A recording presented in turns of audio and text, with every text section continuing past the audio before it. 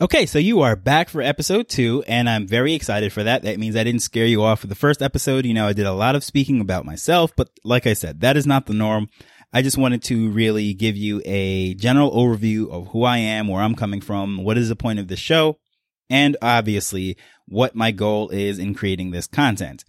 So today, what we're going to speak about is the Bible. Now, the Bible is just one of those things, you know, it is a very controversial topic. And it, you know, more so than anything in Christianity. People say that, oh, okay, you're a Christian, whatever, cool. All right, you know, whatever. That's just like saying, you know, I am a blank fan, you know, whatever sports team, whatever it is. It's like a general thing. But once you start to speak about the Bible now this sets you apart. This is not just, you know, labeling as a Christian by culture. This is actually saying that you actually believe the fundamental teachings and you are, you know, really into what this book says. Now that's where you'll get attacked. Like no one's going to attack you for saying that you're Christian, right? But they will attack you for saying that you believe in the Bible or that you follow the Bible or you want to speak about the Bible, right? So really, there is no separating the Bible from Christianity because without the Bible, there is actually no Christianity. Now, you might say, well, you know, that's kind of crazy because I thought Christianity was all about Jesus. Well, yes, that is true. However, everything in the Bible really points towards Jesus. So the Bible is there as your guide, your compass towards Jesus. For example, in the Old Testament, all the prophecies and everything pointing towards Jesus. Now, those people in those days, the reason why that they were able to start, you know, Peter and all those guys, how they were able to just give up their whole life and follow this guy, this preacher, this teacher, this prophet, whatever you want to say, is because they had the Old Testament scriptures to look forward to say, wow, confirm this is the Messiah. This is the one that we're going to follow. Now there's debates over that. We'll get into that at another time.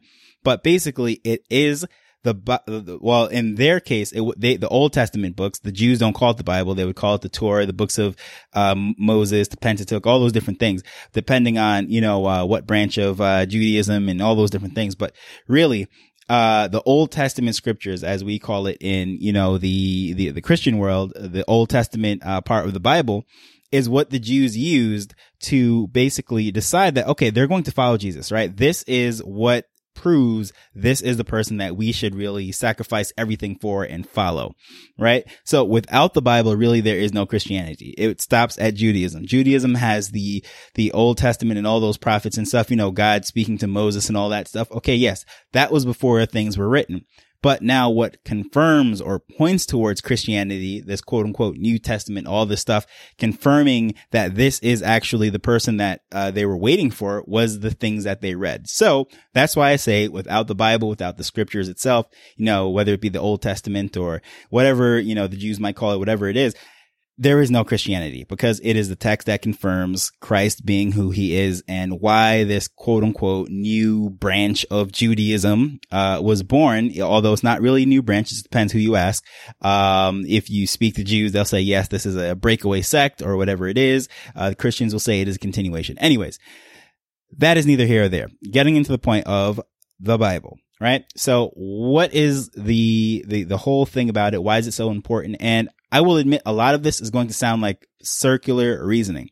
If you don't know what circular reasoning is, it is a logical fallacy. You can Google it, and it is a way of thinking. In the first episode, I spoke about, you know, the rain, the grass being wet, therefore it rained. Well, no, not necessarily.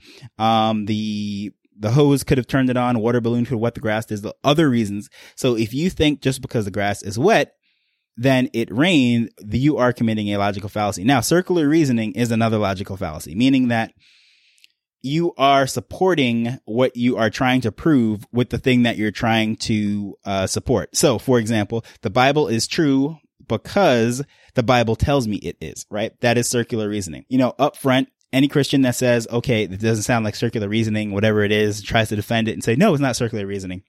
They don't necessarily fully understand what circular reasoning is. So I will definitely admit that up front. This is going to sound like circular reasoning. However, there are external factors that come into it and prop it up. The Bible speaks about itself in a way that brings in external factors that sort of, it challenges itself and proves itself in a way that if you bring in the external factors and put it in, yes, ultimately it's going to come back to the Bible. So yes, it is going to seem like circular reasoning on the outside. However, like I said, just bear with me, listen to the whole thing and see how it all pieces together. And it is a very different circular argument than what we normally see. Okay, so I'll give you an example of circular reasoning that is very easy to spot. And this one is definitely something, okay, this is the best podcast because it is better than all the other podcasts, right? That is circular reasoning. It goes into a circle. So according to that argument, the reason why it is the best podcast is because it is better than all the other podcasts. That is a circular argument. It's circular reasoning. It's propped up by the fact that it is saying that it is the best podcast, and it's not saying that it has the best production value, the best this, that, other external factors, whatever it is. The reason it's making the argument from the statement. Here's another example. Something that you might hear in pop culture and what have you. And I can say this, I eat because I'm fat, and because I'm fat, I eat, right? That is circular reasoning. Well, why do you eat? It's because I'm fat. Well, why are you fat? It's because I eat. We see that a lot in like comedy shows and cartoons and stuff. It is a joke, but that is a great example of circular reasoning. It doesn't really answer the why. The statement is propping up within the statement and proving itself within that same sentence, right? Now, when I say something like, I know this is true because the Bible says so. Well, how do you know that the Bible is true? It's because the Bible says so. That is circular reasoning. So if you use that argument and everything, a lot of times you will hear someone say, well, it's true because the Bible says so. Well, how do you know the Bible is true? Because it says so. That is circular reasoning, right? So you really have to put the tests that are in place in order to get outside of that loop, because at the end of the day, everything, you can use circular reasoning really to prop up anything. I am the best because I'm better than everyone else, right? You can use that in a million ways. It is a circle, right? So there's no getting out of it.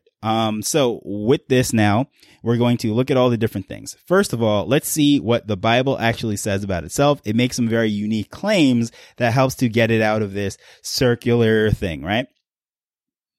First and foremost, I'll talk about what it is not. These are very common viewpoints. People say what the Bible is and so forth and whatnot. But according to the Bible's own words, what the Bible is not, it is not a collection of fables to teach primitive people some lessons, right? It is not just a book of made up stories that you say, okay, well, yeah, you're not supposed to live by it or whatever. You're supposed to just grasp the concepts. And, that is the point of the book. These, let's say, rulers or whoever it was back in the day, one of these people to behave themselves. So they created some allegories and fables and stuff that they could understand. So that way they would follow the laws, not kill each other and do all sorts of crazy stuff, right? That is a very popular viewpoint. However, the Bible outrules that as why it was written and how it was written. So according to the book, it is not for that purpose, right? So, again, here we go. Now, the Bible is disproving that in itself, right? A lot of people say these are just some abstract concepts. People are trying to communicate difficult things to people and trying to make sense out of their world, whether it be scientifically, whether it be culturally, whatever it might be. And this is how they try to explain it, right? It is primitive science, primitive history, whatever you want to call it, right? Now, the Bible definitely rules that out. It does not claim to be that, and it actually claims to be what we'll touch in a second, right? And another popular viewpoint is that the Bible is limited by time, location, and culture. It is not for 2021 and the new millennium and going forward and all these different things. And, it doesn't take into consideration all sorts of breakthroughs in science and cultures and realizing certain things and cultural norms were wrong and all sorts of things, right? Now, it does not claim to do that. Just be bound to time, bound to a specific group of people. Now let's take a look at what it does claim to be, what it does claim to do, and going forward, this is how we're going to build it up and test it against itself, because it makes some pretty outstanding claims that it makes it fall apart very quickly if it doesn't hold up to what it claims to be. First and foremost, it claims to be God's word, right? God's word. Now, when a lot of people say, okay, yeah, it claims to be God's words, and then all sorts of things start to, different interpretations and arguments start to say, well, what they really meant with this. But This is what it says about itself and its claim of being God's word. It says that it is God breathed. What that means is it's not just inspired in the sense that, these guys had some cultural, ideas, you shouldn't kill people. So let me figure out a way to put this and, inspired by goodness or whatever. No, when it says inspired and God breathed, what it literally means and explains is that these guys, these regular guys, were penning God's word, right? So it would be, for example, if I tell you, okay, leave me a podcast review right now and say, this is the best Christian podcast in the whole wide world, and I give you a whole bunch of list of things to actually put into the review. Now, when you leave that review, it will have your username and your profile and all those different things. So they'll say, okay, yes, this was written by so-and-so. However, those were my words. Those weren't your words. When you leave that review, you literally were writing what I told you to write. Now, you might use your punctuation. You might use the caps in different ways. You might throw an emoji in there. Or certain things. When you're writing something that is in your style, the font, the color, the size, like those different things. When you're making a sign or whatever it is. Right? So that is in the way that the Bible claims to be inspired, meaning that, the punctuation, the language, and the grammar, of course, it is written in Hebrew, the Old Testament, and Aramaic, the sections when, Daniel's in Babylon. So yes, that was the language of the time, and it was written by these men in these specific times. However, the words were told what to write. God told them what to write.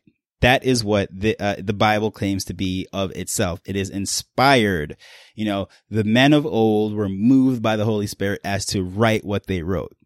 Also, it claims to be 100% true, not like 99.9% true, not 80% true, not 50% true, 25% true. It claims to be 100% true. Therefore, if one thing is off, the whole thing should be dismissed. That's literally the claim that it makes, right? It makes that claim about itself. So if for whatever reason, there's different, churches, different denominations, different groups, different sects, and all sorts of things that say, well, yeah, that's all good. This is fine and dandy, but this particular passage we don't like. However, that really doesn't make sense within the context of the Bible, because the Bible itself says that if one thing is wrong, then everything should be thrown out. And it's similar to like the law, right? The Bible makes reference to the law. It's either you keep the law or you break the law. There's no in between. I'll give you a better example, something that you can more understand. You can't be a little pregnant. You can't be somewhat alive. You can't be a little bit dead. You can't be almost a virgin. You can't be almost always. Like, these types of things can't coexist. So it's either it's true or it's not true. So if one little piece is off, then, well, it's not true. And that's the claim that it makes about itself, which is a very bold statement, right? No history book, no mathematics books, no science books, nothing makes that claim that, okay, for example, a theory, let's say a scientist comes up with a theory of gravity, whatever it is, tries to explain how gravity actually works, which is actually pretty cool because we still don't really understand gravity, but that's another subject, another podcast, another topic altogether. But imagine now Einstein writes his paper up on gravity, trying to explain what gravity is. And he says, well, if any of this is wrong, throw out the whole thing. It's all or nothing. Like, no scientific paper, no history book, no math book, nothing makes that claim, but that's what the Bible claims about itself. That if a little bit is off, throw out the whole thing. Now, that is a very unique claim. So we have the inspiration and we have the claims about itself, meaning that if any of it is off, throw it all out. Now, let's talk about a little bit about the actual inspiration aspect of it. Now, it says the men of old, these are what we call prophets, right? They're the ones who received God's word, right? You say, okay, why didn't God just speak to the people directly and all sorts of things? Well, with just summarizing it really quickly, God used to speak to Adam and Eve, and even in the days of Moses, God was speaking to people. However, they were so terrified by it by the time of the days of Moses that they literally, asked God not to do that. And then he communicated through them through other means, because they were doing their wrongs, their foolishness, and what have you. And I'm just summarizing a lot right now. And they were so terrified by that. Just think about it. Just imagine you're doing your whatever wrong task it is, and like the sky opens up and God starts shouting at you that, you should not be doing that. It was terrifying to them. So these people literally asked not to be addressed like that again, because they literally almost fell down dead out of fear, out of that situation.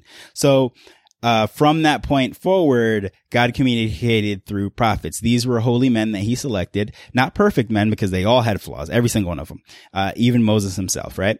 And he communicated to the people through them, whether it be verbally or writing. Eventually everything was written down, and that is how the Bible came to be, is these men proved themselves. Now, as far as proving themselves, let's talk about how they were proving themselves. Because nowadays, there's a whole bunch of people running around saying that they're prophets and all sorts of stuff, but it is nothing like these men of old. Like these prophets really proved themselves, because no clown could just say, okay, I'm a prophet of God, and start saying some stuff, because, well, first of all, it was a death sentence if you were wrong.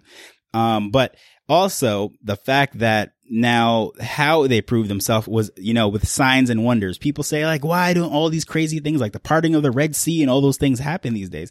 Well, the reason why, possibly over 1 million people were willing to follow Moses is because of the plagues of Egypt, parting the Red Sea, all these physical, supernatural things that proved, okay, there is something special about this guy. He's definitely not just some, Joe Schmo that wants to start a church, right? Let me follow this guy. And that is why these people challenged the most powerful nation in the time, Egypt, and to leave, right? And do all this stuff. It's because the signs and wonders that follow, that's what actually proved. And of course, Moses wrote the first books of the Bible and so forth and whatnot, right? But all throughout the Old Testament, when these prophets were speaking, the different examples to prove that, like, these weren't just like your average run-of-the-mill dudes, right? They were bringing down fire from heaven. They were controlling rain, sometimes years at a time, no rain falling, and then commanding rain to fall. They were, food was coming from the sky, such as like Moses with the manna and all that stuff, getting water out of a rock, all these different things, right? You're staring at it in a desert, and here comes free flowing water, a river out of a giant rock, right? These are the things that like these people saw to say, okay, what this man is speaking, he is from God, right? It wasn't just some general, okay, in the future you're going to be prosperous type of prophecies. Oh, you're going to have a child. No. These were very specific and miraculous things that were, was happening in the day. Let's even fast forward to the New Testament with Paul and Peter and Jesus and all these people. They were doing things like, okay, we speak about like healing today. Like a lot of times people say, oh yeah, the preacher paid for me and my headache went away and all these different things, and it was a miracle. Well, yeah, I'm sure. Well, it is very possible that yes, God removed that headache from you, but that is not the type of miracle or healing that's going to get millions of people to follow and, put their life on the line, right? Someone says, okay, God healed me of a headache. Well, that is not reason to say, oh, wow, now I'm ready to, put my life on the line for the Roman Empire and risk death because, you said God healed you of a headache. No. Now, in these times, like the type of healings and miracles that we're seeing was like the blind having sight. Now, a guy that was literally 30, 40 years, everyone knew him to be blind. They saw him in the community. He couldn't see, but now, boom, all of a sudden he could see. That is a miracle. A guy that was born crippled is now running around thanking God. Okay, that's going to get people's attention. A leper. Now, that is a death sentence, an incurable disease with physical lesions all over their body. Jesus touches them and he heals. Now, that is a type of thing that is definitely going to catch notice. This isn't just, okay, I felt bad. I was feeling tired. I was feeling, a stomach ache or whatever. Like, these are truly just ridiculous miracles. And now when these men speak, people are going to listen. They're going to follow and take what they say as God's word. So what does the Bible say about prophets, like true prophets and what have you? And again, this might sound like circular reasoning, but what the Bible says about a prophet is a true prophet, a prophet of God is never wrong. So if he is wrong, something he says does not come true, he is not a prophet of God, right? Now that sounds like, oh, okay, well, yeah, that makes it impossible for him to miss. Okay. Yeah. So there's a lot of people claiming to speak on behalf of God and all sorts of things. For example, I remember, was 2000, I forget the exact year, but anyways, they said that the world's going to end on May something, not the Mayan one, but there was another one, right? And, the guy said, okay, God told him specifically all through history. You can find different people that say God told him that, specifically that the world is coming to an end on this date. Jesus is going to return, so forth and whatnot, right? All through history. Needless to say, the Bible says no man knows the day or the hour. So, the Bible itself says that whoever is telling you that is wrong. But anyways, those people that were claiming to have the word from God when they were wrong, okay, never listen to them ever again. And that's what the Bible says, because they have proven themselves to not be prophets of God, right? A prophet is never wrong. So again, that might sound like circular reasoning, but here is now the true test, right? A true prophet is saying very, very specific things. How, like I said, they're proving themselves with these miracles and so forth and whatnot in the cases of, the examples that I gave.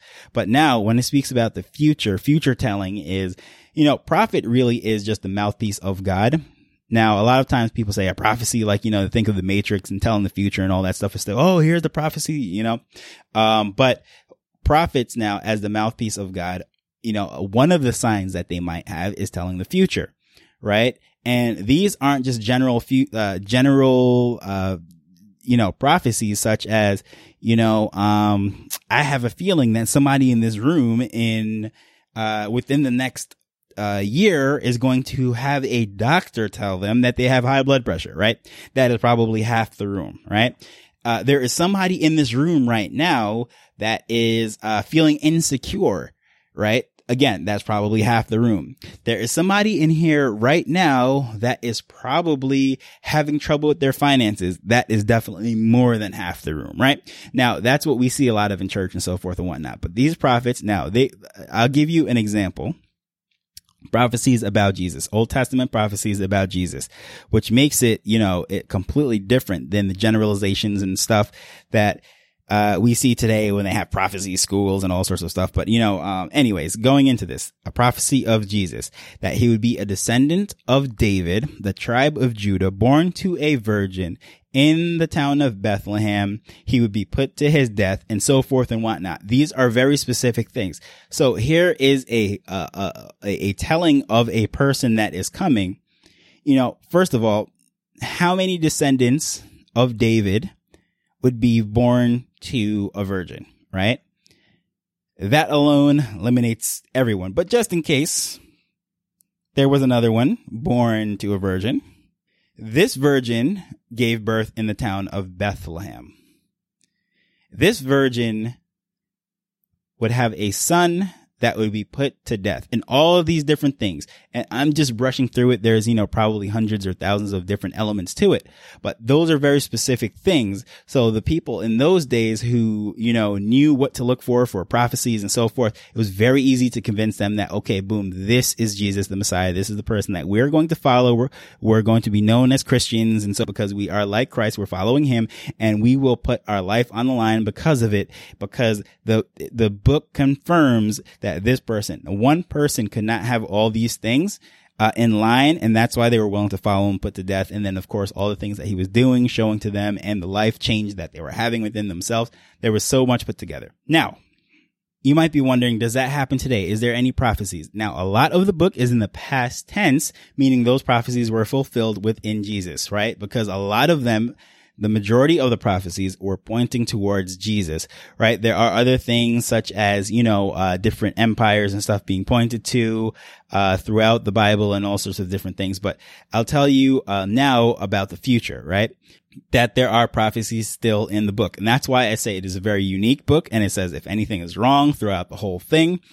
And at the end in Revelation, which is the last book, which is a book of prophecy, and is, a lot of people say it's all mystic and all sorts of crazy stuff going on there and anything, but I'm not going to go into all of that. But what I will tell you is that in that book, it references the Jews having to stop the sacrifices in the temple, right? Now, the Jews, now that passage and everything was a lot of, especially before the last 100 years, there was a lot of debate as to what it meant and prophecy in the future and all that stuff that, might be written in Revelation. What does that possibly mean? It has to be all figurative. It has to be all this and metaphoric and all this. And it brought in a lot of skepticism about the Bible and the truth of it and all those matters mainly because, okay, the Jews have to do their sacrifices in the temple in a very specific location in Israel. And the temple, God told them exactly where, and that's the only place that they could do it. However, they were kicked out by the Roman Empire. The temple was destroyed and they were scattered abroad in the year 70 AD, right? So between 70 AD until the end of World War II, there was no Israel. There was no Jews in that region, and there was no likeliness of them having to, have a temple to make those sacrifices. So the actual stopping of it could not be fulfilled. So people for, hundreds of years started to alter what that possibly meant and all sorts of different things. Well, now, as we see, there is a nation of Israel and all these different things. So people that held firm onto that were saying, well, I don't know how it's going to happen, but the only way that could happen is if the Jews are there, they have their temple, they're in Israel and all these different things for it to stop, right? Because something can't stop if it can't be started, right? So, they weren't there. And because of that, there, for centuries, there was a whole bunch of debates about how, what did that mean? Is the Bible wrong now? Did things change? Did we miss the boat? Like what happened, right? Well, after World War II, with everything with the Jews, all the horrible, horrible things that they went through, and they were scattered abroad. They had no home. And because the UK, Great Britain, whatever, had Palestine as one of their territories, they ended up reestablishing Israel, sending all the Jews back there, et cetera, et cetera, et cetera. I'm fast forwarding through thousands of years of history, right? So now, of course, it comes to the point where they're saying, okay, well, I guess the Bible is right. It is on track now that the Jews are back in Israel. The Jews are there. However, there is no temple, right? So one claim that I could say, again, I'm fast forwarding through a lot of information, but a future event that is in the Bible that we are looking for based on what the Bible says is that the Jews will have to stop their sacrifices at the temple. Therefore, if you were a person that believed in the Bible and was following the Bible all along and never lost faith in the Bible, you would know that one day the Jews would have returned to Israel. And of course, now you know that the temple will have to be rebuilt because there is no way that they can be stopped from doing something in the temple when the temple is not currently standing. So, that is just an example. But throughout the Bible, there's a whole bunch of specific events and specific things to look for, to know. And that is why it is very unique. And it makes that claim that if any part of it is incorrect, it doesn't happen like it is, throw out the whole thing. That is very unique. That is no other book that I know of makes that claim. So you have these modern churches discrediting the Bible, saying, oh, that's old school. It doesn't happen like that anymore, and all sorts of different things. And there's different opinions and different sects and breakaways and arguments and all sorts of things, right? So, as with anything, there are a bunch of opinions and varied opinions, but I think that one of the most ironic thing is Christians saying that the Bible is outdated. The Bible is not for today and so forth and whatnot, because the Bible itself says it is timeless. God's word does not change. It is not just a book written by man. It is literally God's word. And there's all these different signs and all these different things to go into it. And it makes a lot of claims about itself. So when I say circular reasoning, yes, it sounds like circular reasoning because the Bible is proving itself. However, it makes some claims externally that you can put into it and say, okay, well, you can test it. You can see if it is true. However, the number one reason why Christians' faith is built upon the Bible and why they bring up the Bible and all these different things is because ultimately that is the anchor for all of the faith and all of the beliefs. At least it should be anyways, because for example, Jesus, right?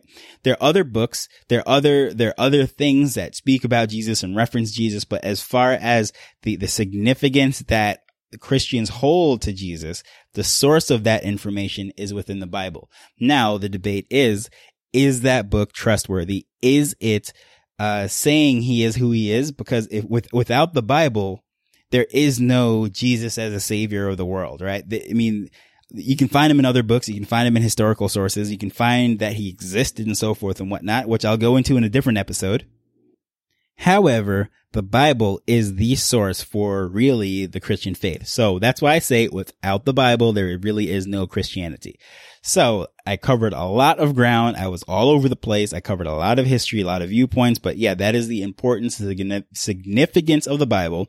And that is the matter and source of a lot of argument, debate. But yes, for a Christian, the Bible should be revered because it makes a claim that if one part of it is wrong, discard the whole thing. That is, it's very crazy. Now, of course, you're going to get into the whole thing and say, okay, does that mean you're just following blind whatever it says? That, I'll get more into that as, different episodes come off, like different points. There's things that we don't understand, but ultimately, it is the foundation of the faith. So if you cannot really be a Christian without accepting the Bible or believing the Bible, the two just don't go hand in hand, right? It just, because even Jesus used the scriptures to do his teachings, right? He revered the Bible. Like his teachings came from the Old Testament books, right? So yeah, the Bible as a Christian should be revered, because if your leader reveres it as such, then you as a follower should as well. And I think that's a good place to end. I know I covered through a lot of things, like I said, but just summing it up, the Bible, Christianity, it is inseparable.